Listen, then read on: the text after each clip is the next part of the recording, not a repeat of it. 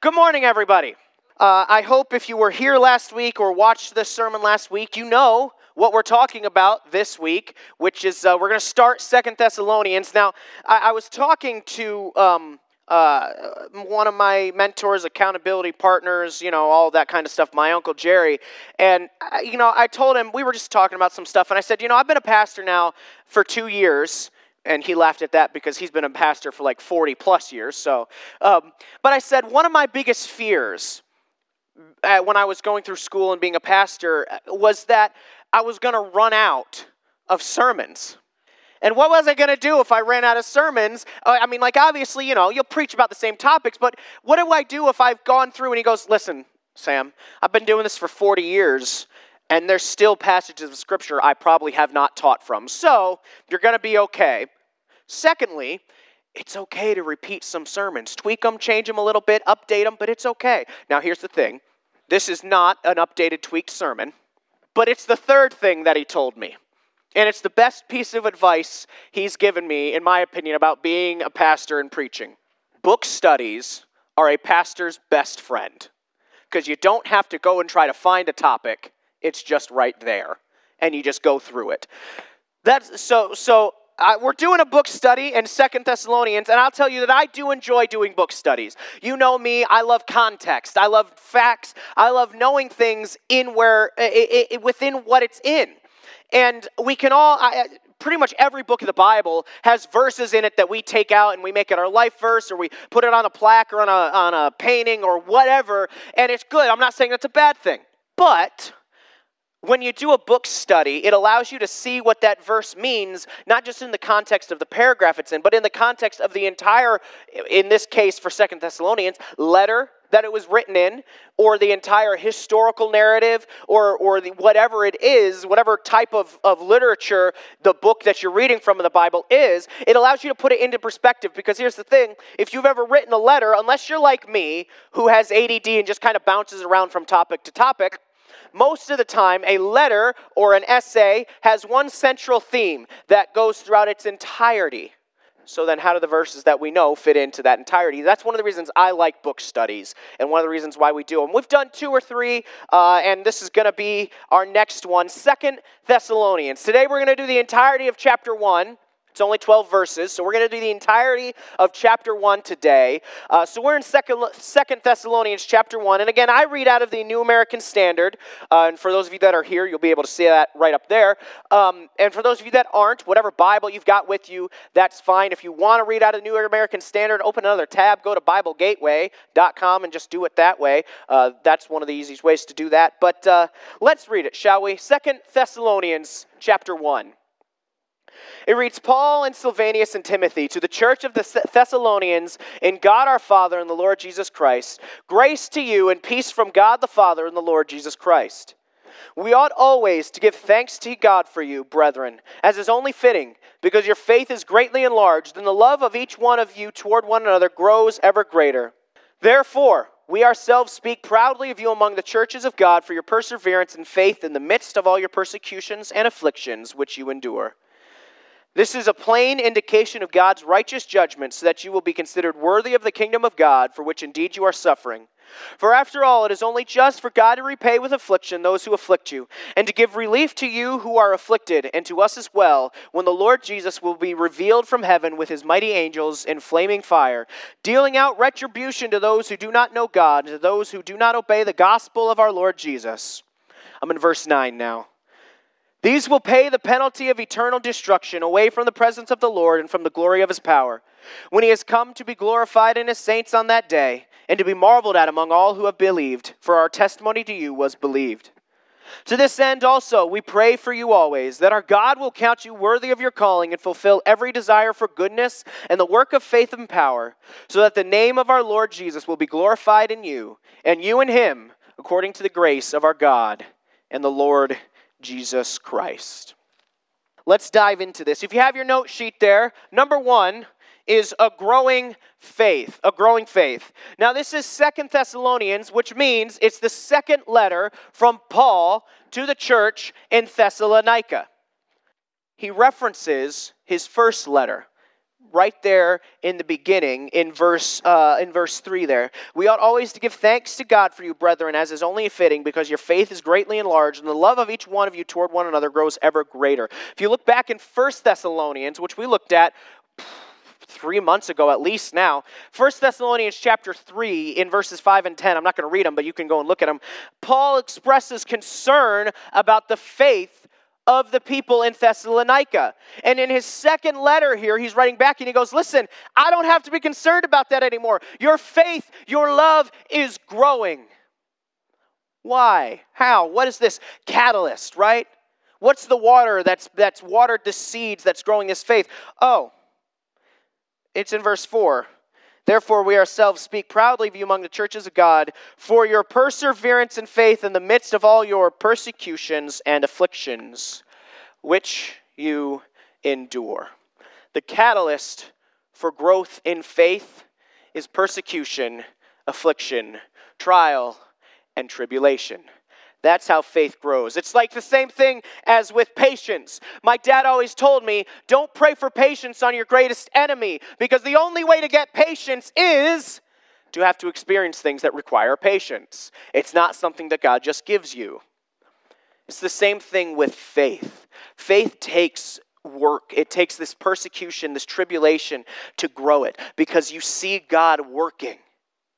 And as you see God working, you trust him more and more and more and more with each little thing.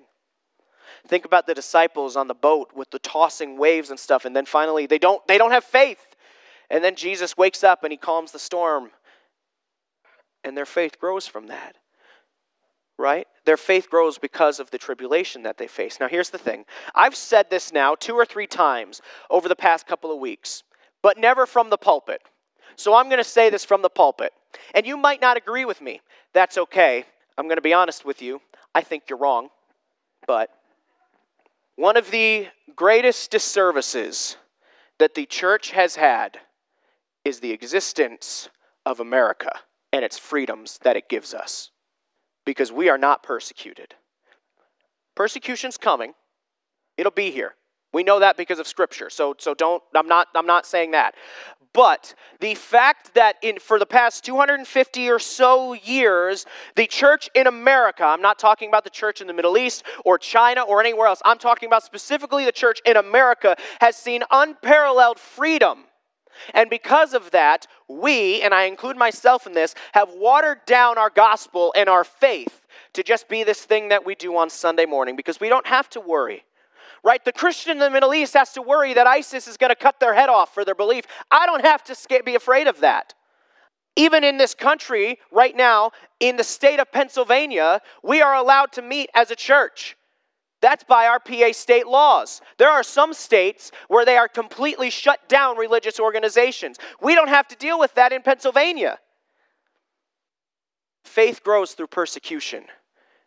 And I firmly believe that one of the reasons that the American church lacks faith is because we don't face persecution.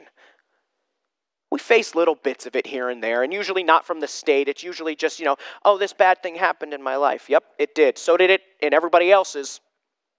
Faith grows through persecution. Now, I'm also not saying you should be praying that somebody takes over the White House and changes us into an Islamic state to kill us all. I'm not saying you should be asking for that.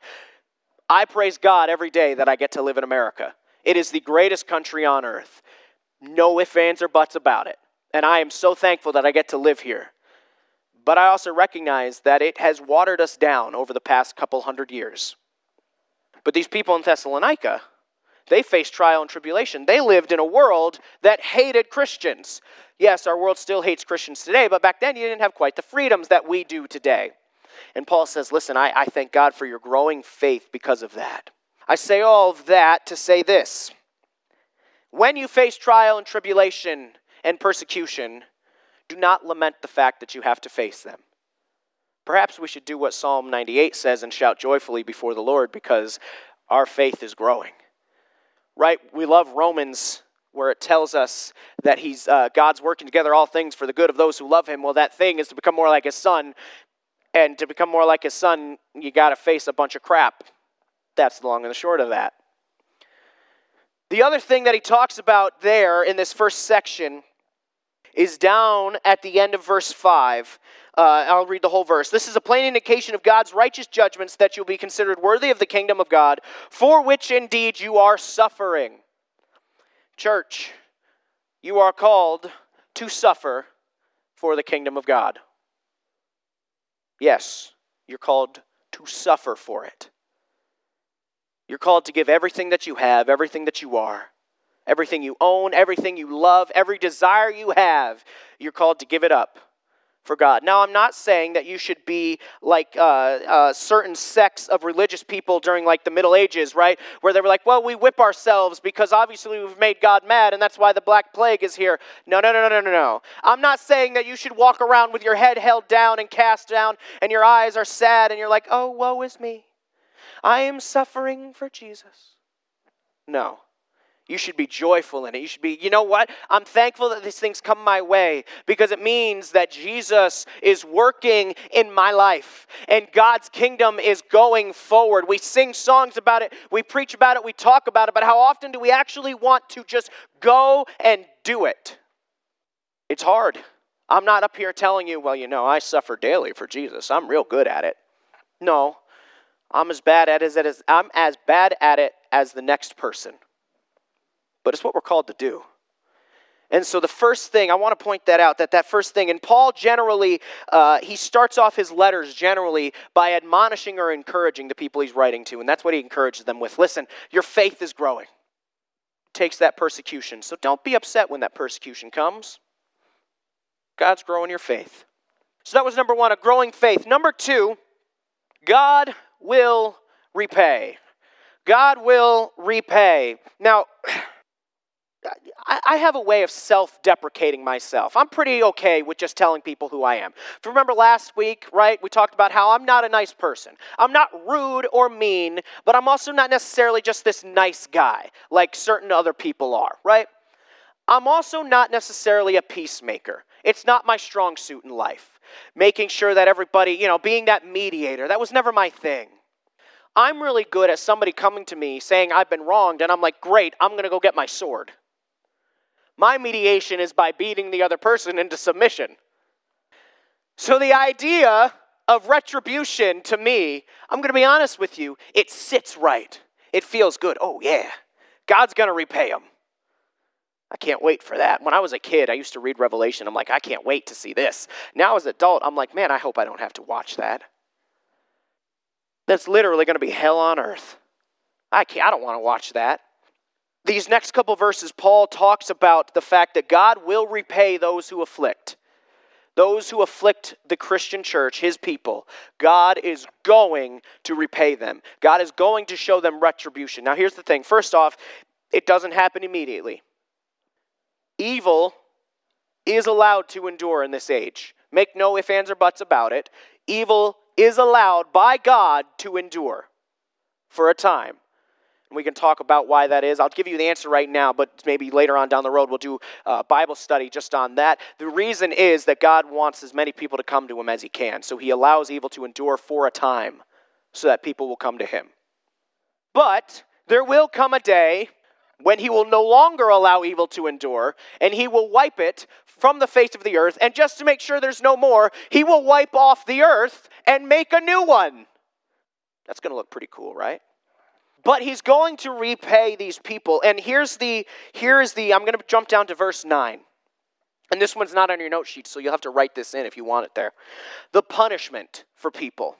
These will pay the penalty of eternal destruction away from the presence of the Lord and from the glory of his power. You want to know what the worst thing about hell and the lake of fire is? You're separated from God. You're not in his presence anymore. You see, I don't care how evil a person you are on this earth, the presence of God is still there because God is everywhere. And so he's here.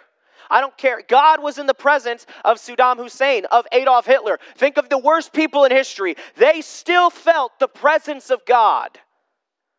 But Paul says right here, listen, the destruction, the penalty is removal of that presence. I can't imagine what that would be like. There's only one person that I know of throughout all of history that knows what that feels like, and that's Jesus, when God turns his face away from him when he's on the cross. That's the only person that I know of that knows what that feels like. That's a whole nother sermon in that too. But here's the thing, right? Because in my human, angry, fighting nature, I go, yes, give them what they deserve. Does that mean that I should get what I deserve? Because, I deserve that too. I deserve to be separated from the presence of God for eternity as well, because of me, because of my sin. When we read these following verses, and I'm going to combine points 2 and 3. Point 3 on your note sheets is ultimately to the glory of Christ. He says, and by he, I'm talking about Paul, in verse 12, so that the name of our Lord Jesus will be glorified in you and you in him, according to the grace of our God and the Lord Jesus Christ. Here's the thing, right? Ultimately, this whole thing, the retribution, the growing faith, the growing love, is all to the glory of God. And that tells me that Paul is not telling them this, that people will be given retribution in order to be smug about it or happy about it, but because we are supposed to show Christ to everybody. What is the ultimate thing that glorifies Christ? A lost soul becoming his. That's the greatest thing for Christ. Somebody that was once an enemy becoming his son or daughter. And so I don't think that Paul says those couple of verses there, 6 through 10 there. I don't think he tells us that so that we can be like, one day. I think he tells us that so that we can go, crap, one day, and we don't know what day, but it's coming. And I got to make sure that I'm spreading Christ to everyone. I got to make sure that I'm showing Christ to everybody. When I read in Revelation or Daniel or here and I see the destruction and the penalty for unbelievers, it should not make me feel happy. It should make me feel sad and distraught that people will have to experience this. Because I should want nobody, because God doesn't want anybody to have to go through it. And if God doesn't want them, right, God is willing that none should perish, how much more should I? I need to fall in line with that too. It says to me, and of course here we are, we're reading just a little bit into the letter, so this is not, what I'm about to say I'm not going to die on, this isn't a hill to die on, but reading between the lines a little bit, it says to me that it's possible that this church in Thessalonica, while their faith was growing and their love for each other was growing, they were starting to struggle a little bit with this idea of retribution and such, revenge. And looking at it more as it's going to happen to them, than it is we need to make sure it doesn't happen to them. You're going to see, as we go through the book of 2 Thessalonians, the narrative weave through it and come back. And I think one of the big ideas we're going to see throughout 2 Thessalonians is that at verse 12, so that the name of our Lord Jesus will be glorified in you. The glorification of Jesus. You hear me pray it every single week. God, I pray that this our time together, the service, our songs, our fellowship would be glorifying and honoring to you. And it's not just lip service, because I want everything I do, everything I say, everything I think to be honoring and glorifying to God. Now I'm going to tell you, I fail at it. Every single day I have thoughts or actions or what have that they're not glorifying to God. I'm also here to tell you, so do you. But when we strive for that, and I start every day, the last thing that I pray is, God, help me to glorify and honor you this day. One of my favorite lines, you guys know I love Casting Crowns, on their song, Life Song, is, I want to sign your name at the end of this day, knowing that my heart was true. I want to sign God's name at the end of the list of things I did today. I want to be able to sign Christ's name there and know that my heart was true in it. And to do that, I've got to glorify and honor him. And I think we're going to see that theme weaving its way throughout the entire letter of 2 Thessalonians. Next week, we're going to jump into chapter 2. So if you want to read the first part of that this week, you can get a head start on that. But I'm going to tell you this. This will be the last thing, and then we'll pray and we'll head out. So, Graham, if you want to come up so that you can play the postlude music. The coronavirus thing, right? It was hard on us all, and we're not out of the woods from it yet. But I have a feeling that it wasn't the worst thing that could have happened. Please don't misunderstand me. Anybody that dies from anything is a loss. But the church is stronger now than it was 2 months ago. Not just ours, not just First Baptist Church of New Milford. The church of God is stronger now than it was 2 months ago. I'll tell you this. I think it's because God's gearing us up, because I personally believe we're right near the end times, and so God's gearing us up. So we've got to grow in faith, and we've got to grow in love for each other. And ultimately, we've got to honor and glorify God through the whole thing. Would you pray with me? Father, thank you for today. Thank you for the bright sunshine, for the warmer weather that we've had these past couple of days. Thank you that we live in not just a country, but in a state that does allow us to meet. God, it's so incredible. It's so good. I thank you for the blessings you've given us. Father, I pray that you would grow our faith. Yep, I know what that means. I know it means trial. I know it means tribulation. I know it means persecution. But I know it means becoming more like your Son. And there's nothing that I want more, and there's nothing that any of us should want more than to become more like him. Lead us, guide us, and ultimately, Father, let us glorify and honor you with every little thing that we do. Father, it's in the name of your Son that we pray. Amen and amen.